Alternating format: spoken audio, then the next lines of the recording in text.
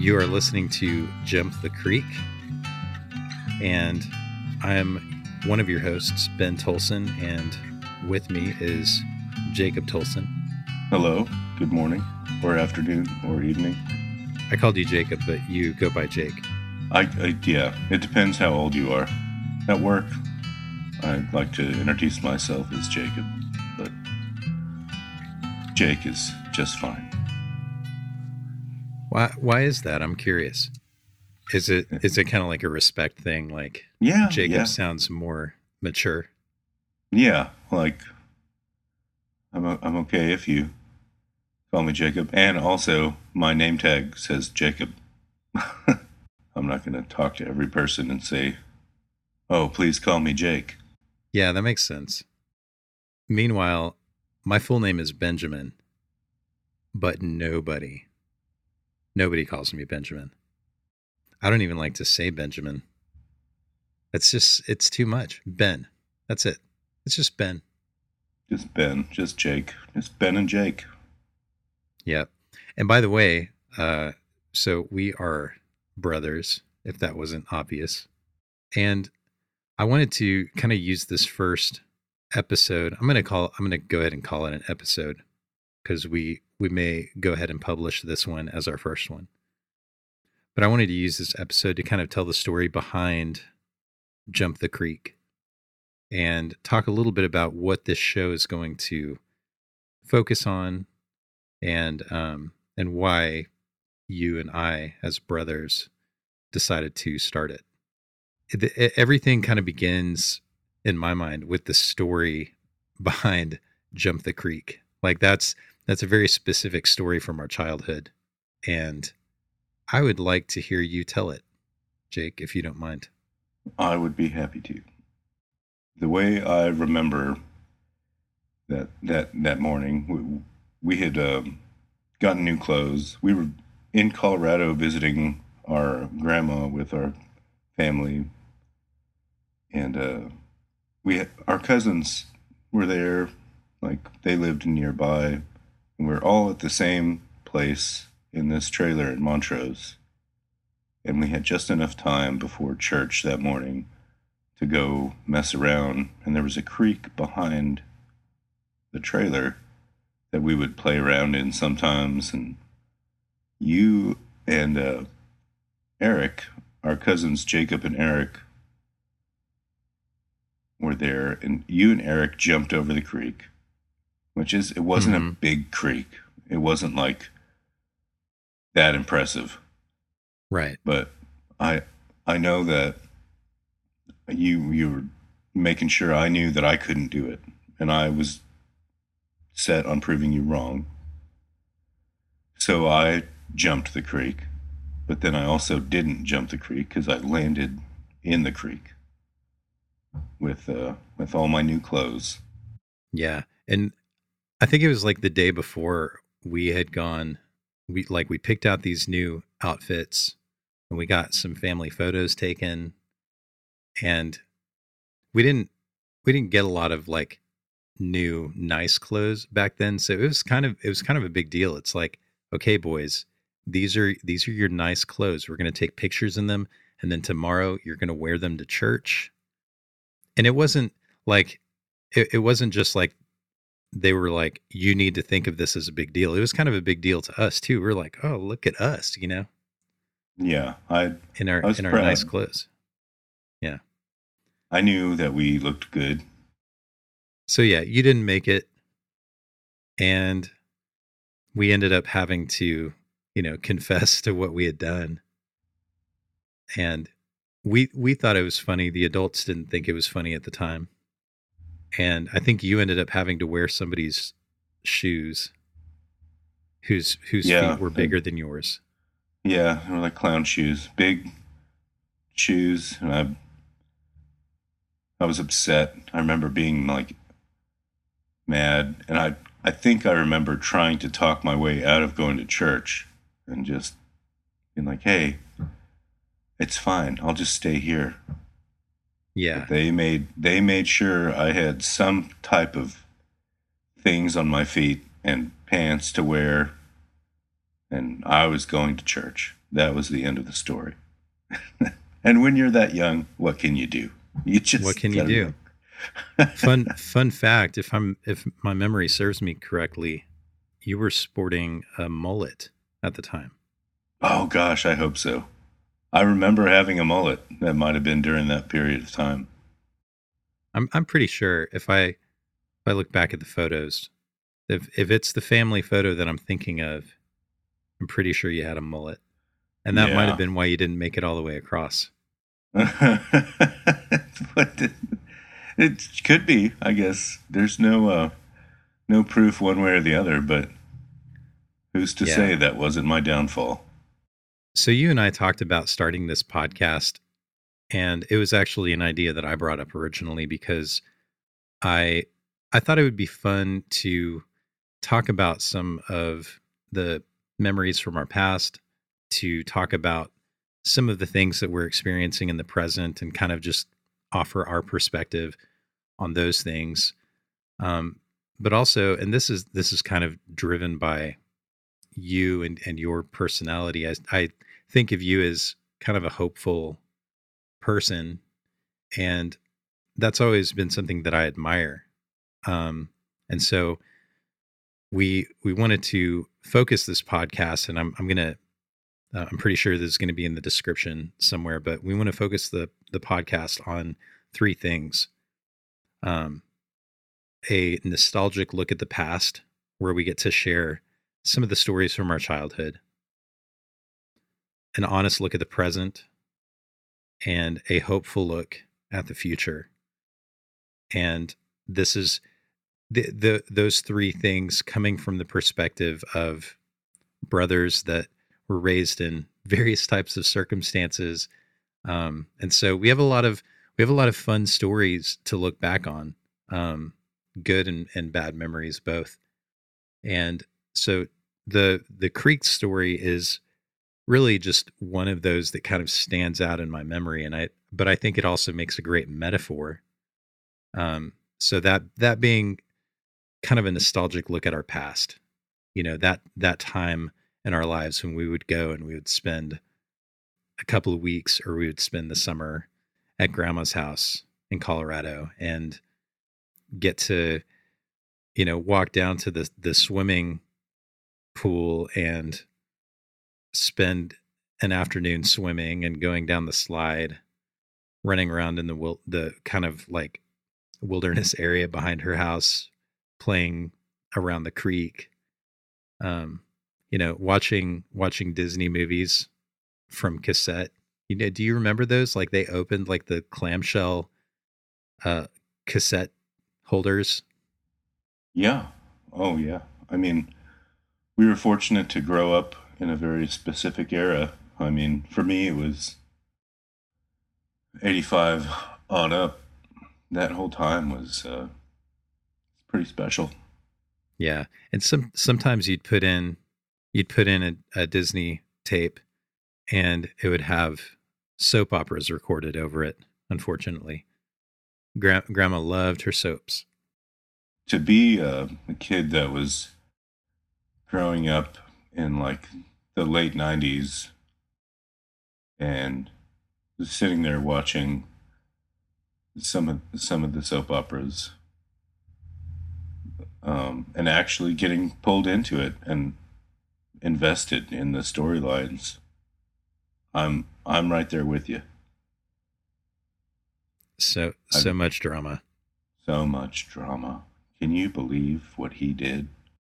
But the metaphor, I think, for Jump the Creek is kind of this idea that, you know, when when you're a child and you're having all of those experiences, and your parents and the grown-ups in your life teach you things about how the world is and what it looks like, and how to think and feel about those things, um that you're kind of on one side of the creek, and at some point you grow into adulthood, and you jump the creek and you kind of see the world through your own eyes, and you start to think your own thoughts and feel your own feelings about things, and maybe see things that you didn't see or you didn't understand as a child. And every one of us, no matter, you know, no matter how we get across the creek and what we look like on the other side, every one of us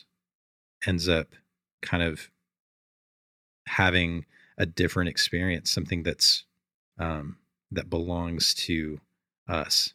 And so I felt like that was kind of an important metaphor to bring to this show, is that, like we look back with nostalgia on the past, but we also recognize that we've grown into who we are today, shaped by those past experiences, and also kind of learning to see the world in our own way. And that brings us to this honest look at the present and some of the things that we're seeing in the world, and then turning that, because now we're raising our own families and are teaching teaching our kids about what the world is like and how to see things, and trying to figure out, okay, how do we ourselves maintain a hopeful outlook on the future, but also pass that along to our kids. So I don't know, do you feel like I summed that up well enough, or do you have anything to add to that? Yeah, I mean, you totally, it was all encompassing exactly what we're working towards here.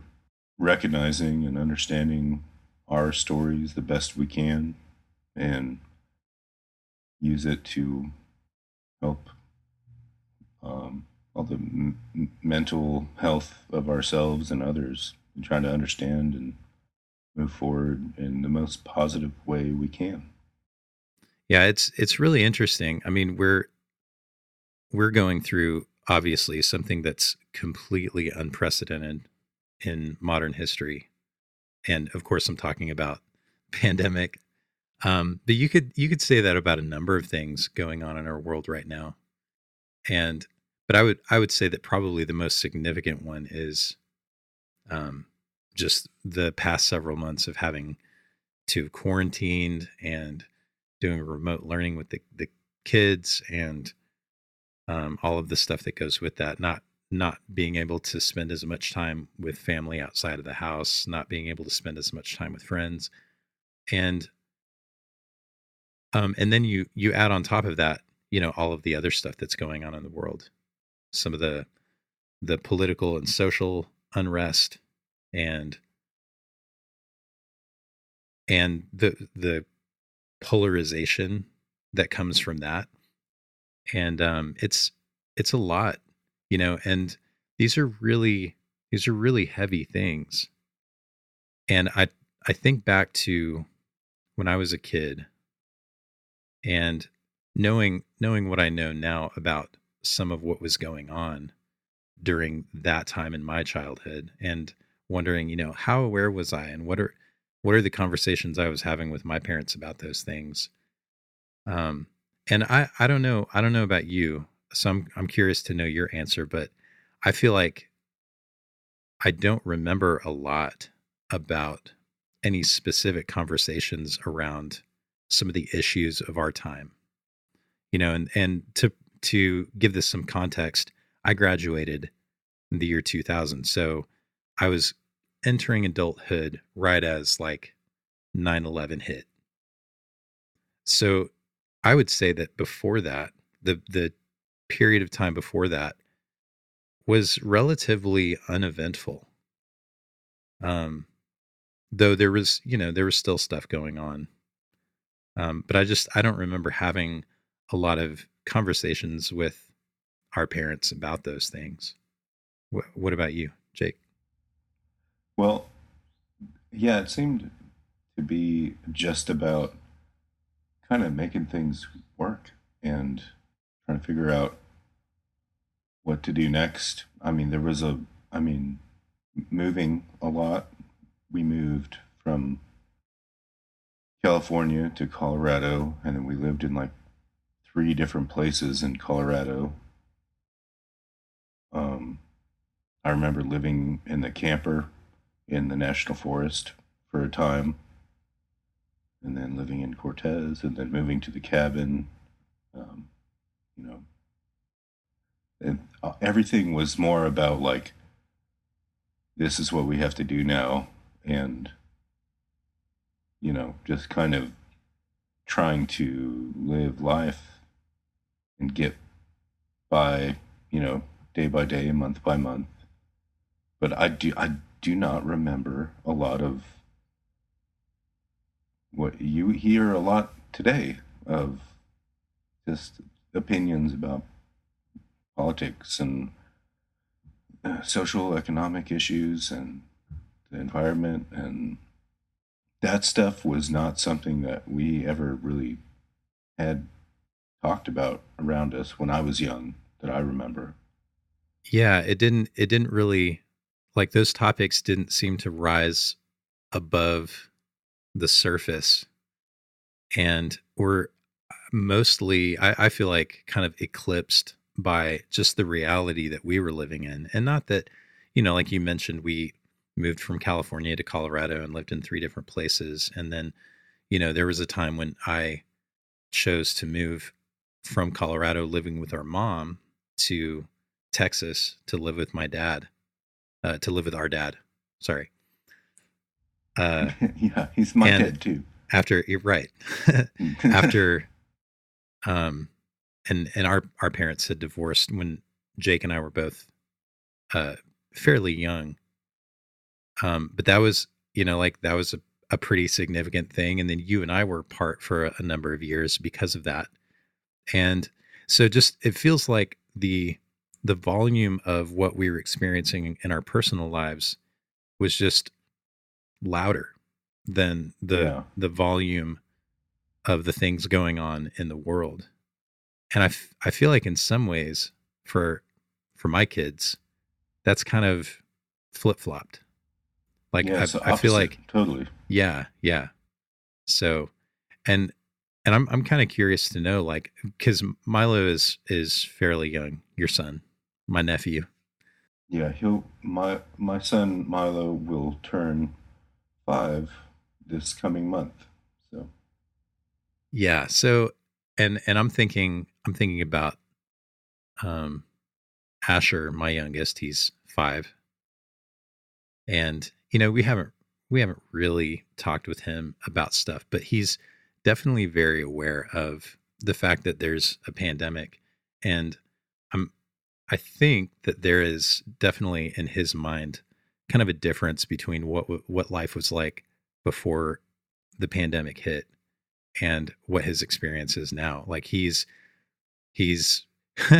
so we even though our kids are doing remote learning, we still, every morning, we all walk down to the school, because the school is like half a mile away. yeah, We walk down to the school, to the corner where the school is, and then back to the house. And it's kind of this ritual that we have to feel some sense of normalcy. yeah. I've heard of other people doing similar things like that, like even driving around before they have to work from home. Yeah. Yeah.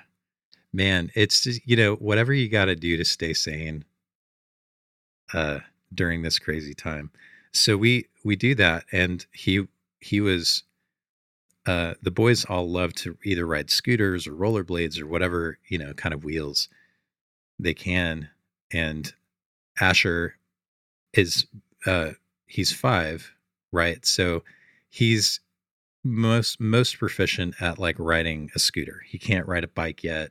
That's on me. I haven't helped him with that yet. Um, but he did start, because his brothers love to rollerblade. He did start riding on rollerblades. And so he went out kind of like for the first time, and he was rollerblading down the sidewalk, and we were walking toward the school. And one of the people from our neighborhood was out, like, doing a walk exercise kind of thing. And Asher didn't see him until, like, they were right on each other. So they were both on the sidewalk kind of heading toward each other. And so he looked up and he saw this person, and he veered to the left and jumped off of the sidewalk onto the street. And it was actually super impressive, like, his form and the way that he stuck the landing. Like, he didn't, and he didn't even, like, lose his balance or anything. it was like his instincts kicked in. But it's because, like we've told him about trying to maintain distance and stuff like that. And so like his immediate reaction to seeing someone that he might get close to who wasn't in our family was, "Oh, I got to jump off the sidewalk and get away from this person." And so it was cool to see him do that, one, but two, I hate it. I just hate it, Yeah. And I don't want him to develop that instinct and then like things go back to normal and he's still holding on to that instinct of, "Oh, I've got to separate myself from people." It's just it's a strange thing to be like, oh, good job, and gosh, this sucks at the same time. Yeah, definitely. So and the pandemic is like, that's the major headline right now, but there's a lot of other stuff going on in the world.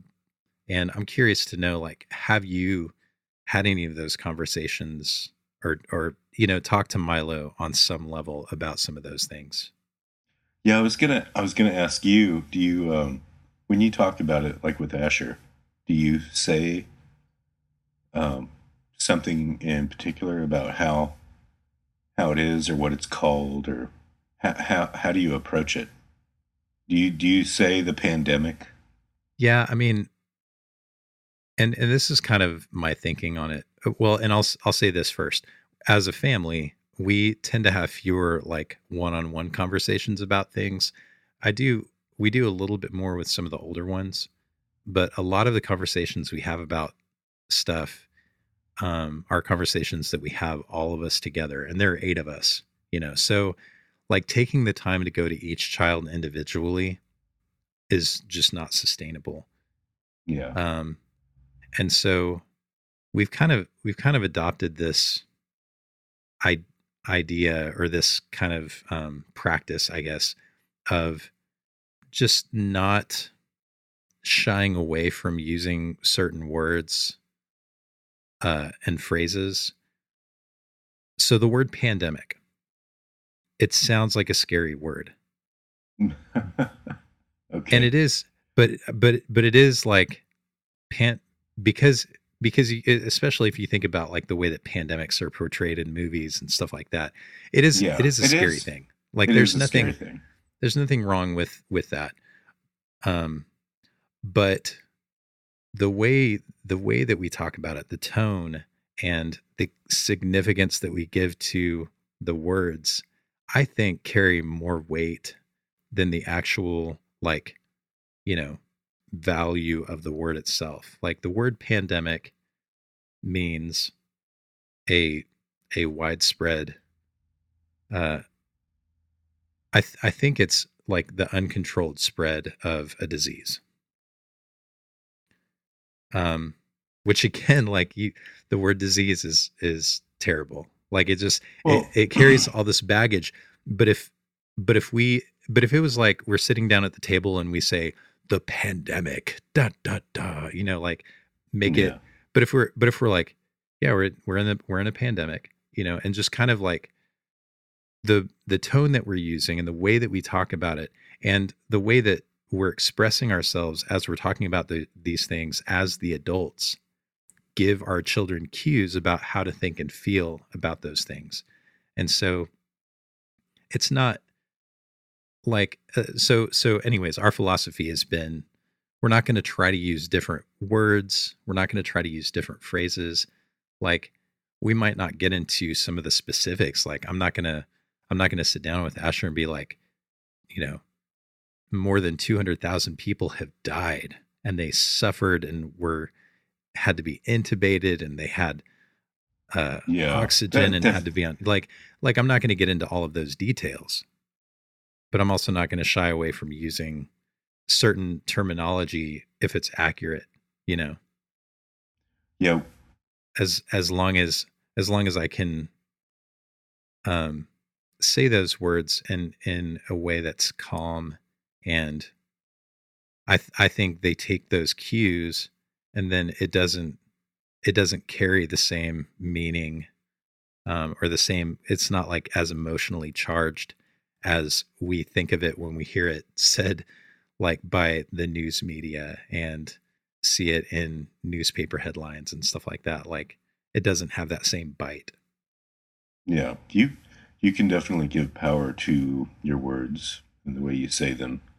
Um, we I don't know exactly how it started, but Milo refers to all of this as the sickness, which is also kind of like, oh, it's scary, but um, that's just the way he has come to talk about it, and he will bring it up every once in a while. When's the sickness going to be over? And Yeah. it's just he's dealing with it fine. He's totally on board with wearing a mask, and he's good at that. And Yeah, my kids are actually like I went and bought new masks from the store because they're about to go back to in-person learning, yeah, and I had to tell them to stay out of them. Like they were excited and trying to decide who was going to get which mask and like cuz they, they have different patterns on them or whatever. And and I think it's kind of this thing like sometimes we in the way that we talk about things or the way that we um explain certain things can inadvertently tell our kids how to think or feel about something like in a way that they wouldn't otherwise like on their own. Like, oh, it's a pandemic, you should be freaking out. But if they're not freaking out, like why make them feel like that's how they have to think and feel about what they're experiencing? So like you said with Milo, he seems to be doing fine. For him, he feels safe, and you as a parent, you've taken care of him, and you've made sure that he's um not uh being exposed to risks and stuff like that. And so like from his perspective, he doesn't really have any reason to think about the pandemic as this really stressful, weighty thing that a lot of the world does. Um and so like it's really it can be hard because like we have a completely different experience with it, but to not put that on our kids like, oh, this is I don't know why you're not freaking out, it's a pandemic, you should be freaking out. Like we don't want to do that to our kids. It's a gift if they can go through this time and actually have a calm and stress-free experience. yeah, I think it's a bigger deal than some people think. Um, this is going to be, a year and a half, 2 years, maybe 2.5 years, hopefully no more than that. It's a big chunk of a lot of people's lives and a lot of children that are going to be growing up. It's something that is going to be remembered for sure. And to approach it in a careful way that you're also trying to be safe is almost an art. I mean, it's difficult to navigate without going too far in one direction or the other. Safety first. Wash your hands. Wear a mask. Obviously, social distance. All those things. And I work at a hotel. I was furloughed for several months, and now going back to work, and we're sold out 2 or 3 nights a week, and it's a large hotel. So I'm around everyone, and I get to see all manner of people. And most people really embrace the importance of trying to be safe and being respectful, which I consider wearing a mask and social distancing and stuff to be it's a respectful thing to do around your fellow humans. Yeah, absolutely. Well, and we've been I think a lot of people have kind of been sold this idea that if you if you wear a mask and if you social distance, I don't like that term because you're really just like physically distancing yourself from people. Yeah, social You can still distance. be Yeah. you can still be social. But not, you know, like not going out if you don't need to. Uh those kinds of things have been equated with like, oh, the people who do that are like panicky and scared and and so I feel like there's kind of this false idea out there that doing those things equals fearfulness. And I think the thing that I'm trying to exemplify and like pass on to my kids is you can be honest, you can be honest and realistic about the risks. You can understand to the best of your ability what steps you can take, what reasonable steps you can take to mitigate those risks. And that knowledge, like knowing what actually happens if you get infected, knowing how like what scientists understand now about how the virus is transmitted, like knowing those things you don't seek out that knowledge to fuel fear. You seek out that knowledge so that you have a better understanding of how it works so that you can prevent risk to yourself and other people. Yeah, it's I feel the like that's simple concept of knowledge is power. I mean, yeah, so but it's an act like you said, it's an act of respect for your fellow human being.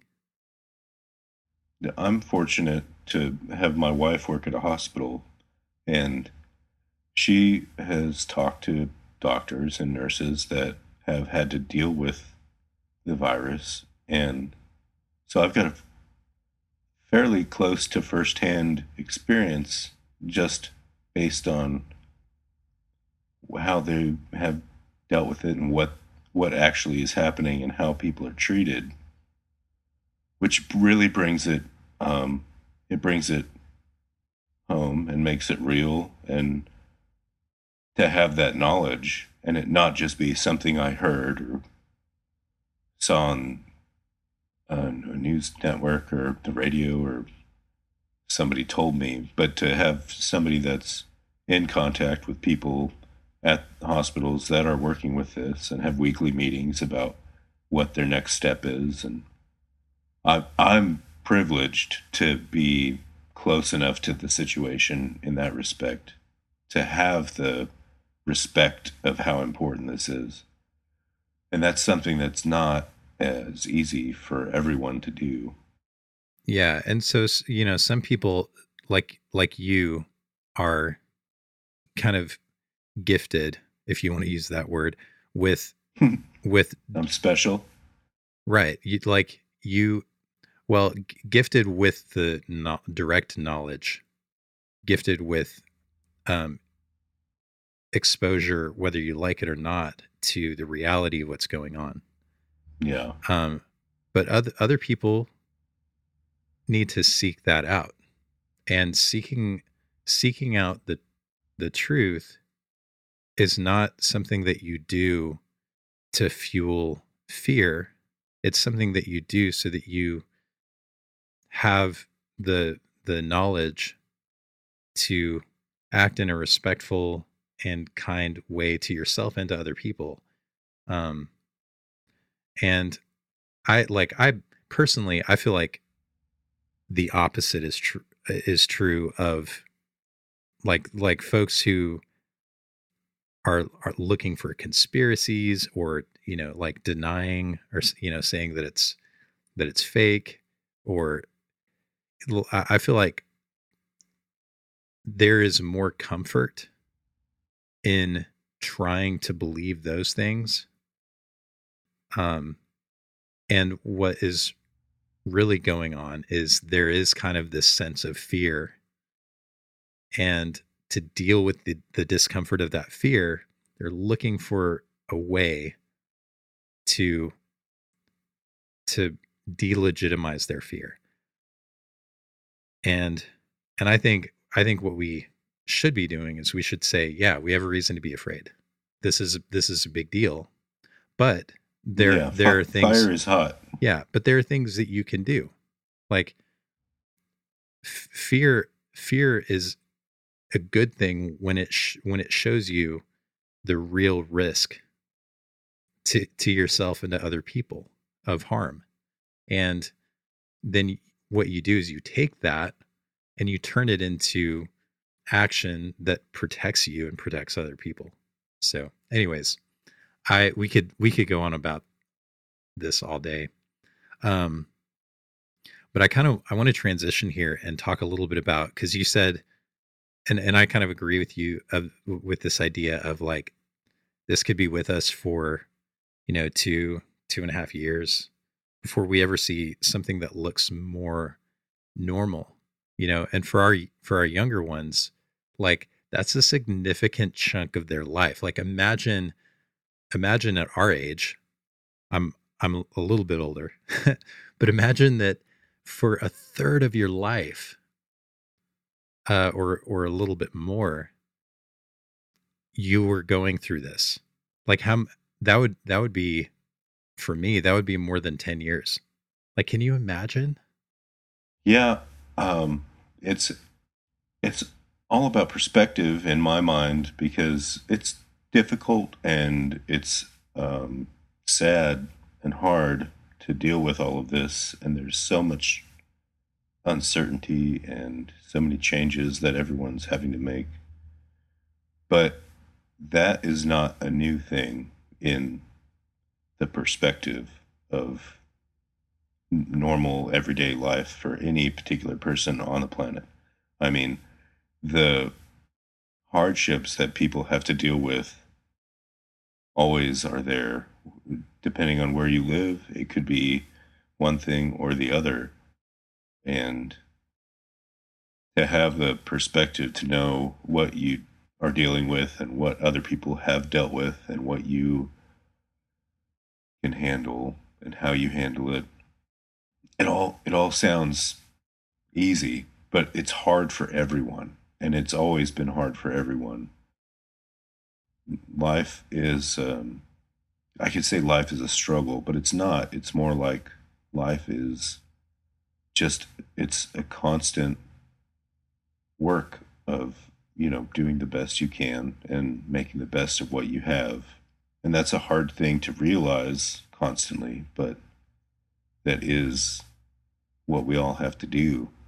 For our kids dealing with this right now, it's going to be something that they will have dealt with and they will take with them and have learned from it. So it's going to be a thing that will make their future different and the way they react to things different.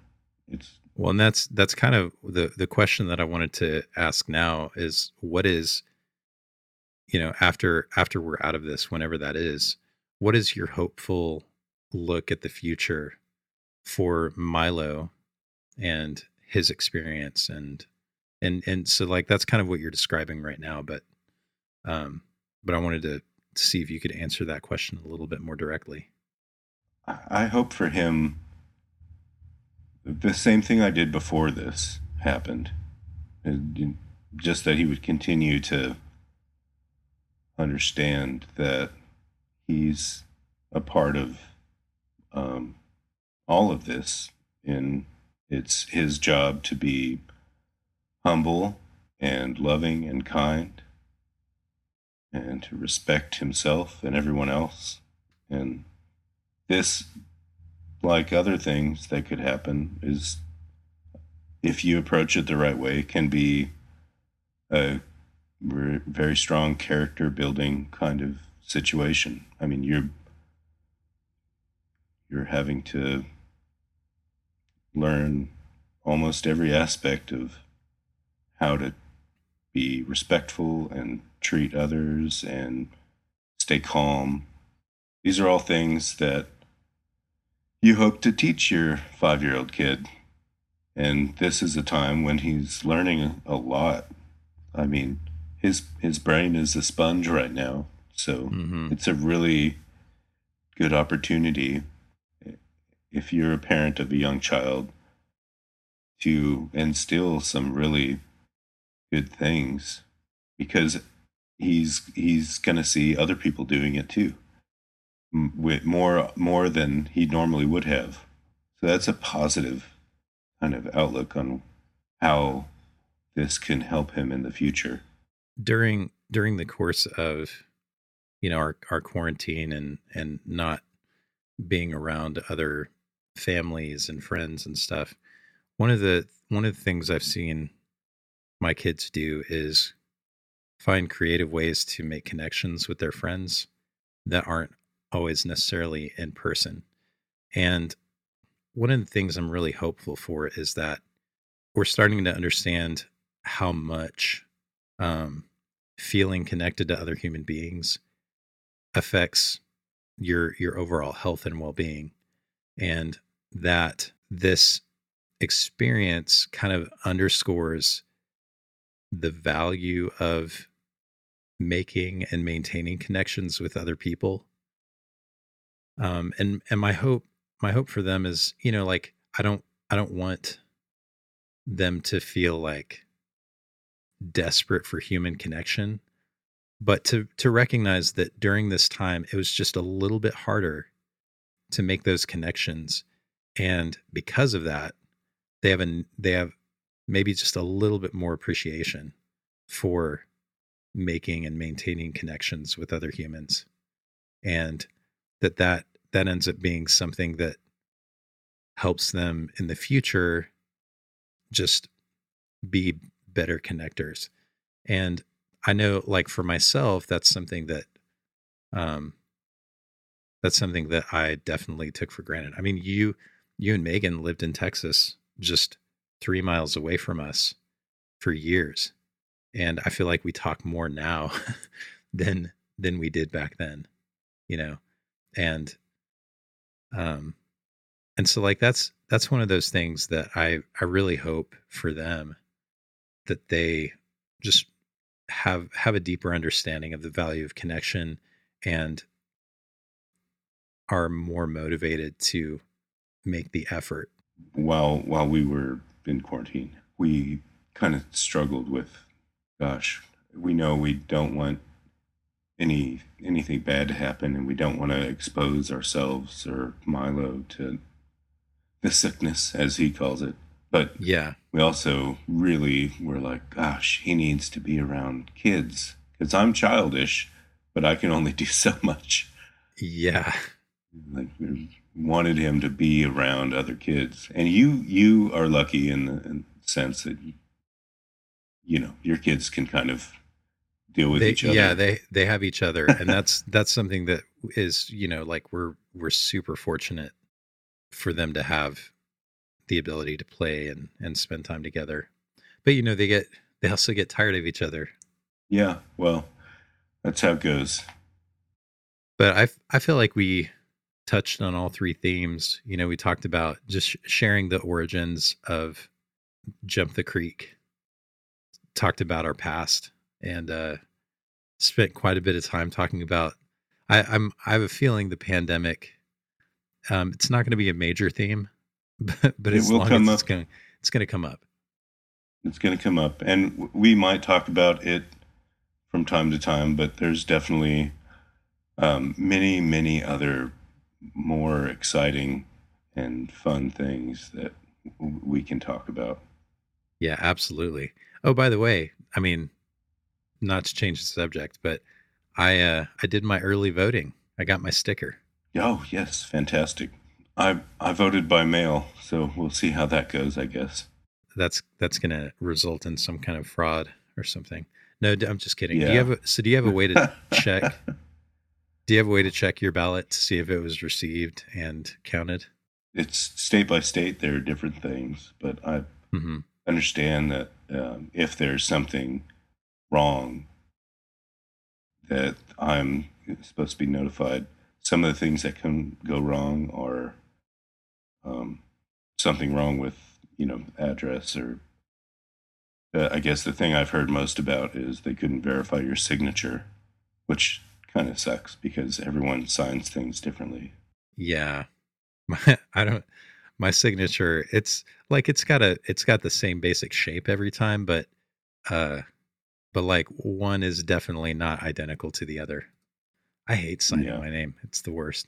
I worked at the bank for too long, so I just kind of have like a initial signature. Yeah. No, I definitely like I start kind of with the first letter and then it's just like some wavy lines. We'll see. We'll see how it goes. Yeah. All right, man. Well, this was good. I'll cue up the outro music and I think we'll wrap this one up. Cool beans. I love you, brother. I love you too. I'll talk to you soon. All right.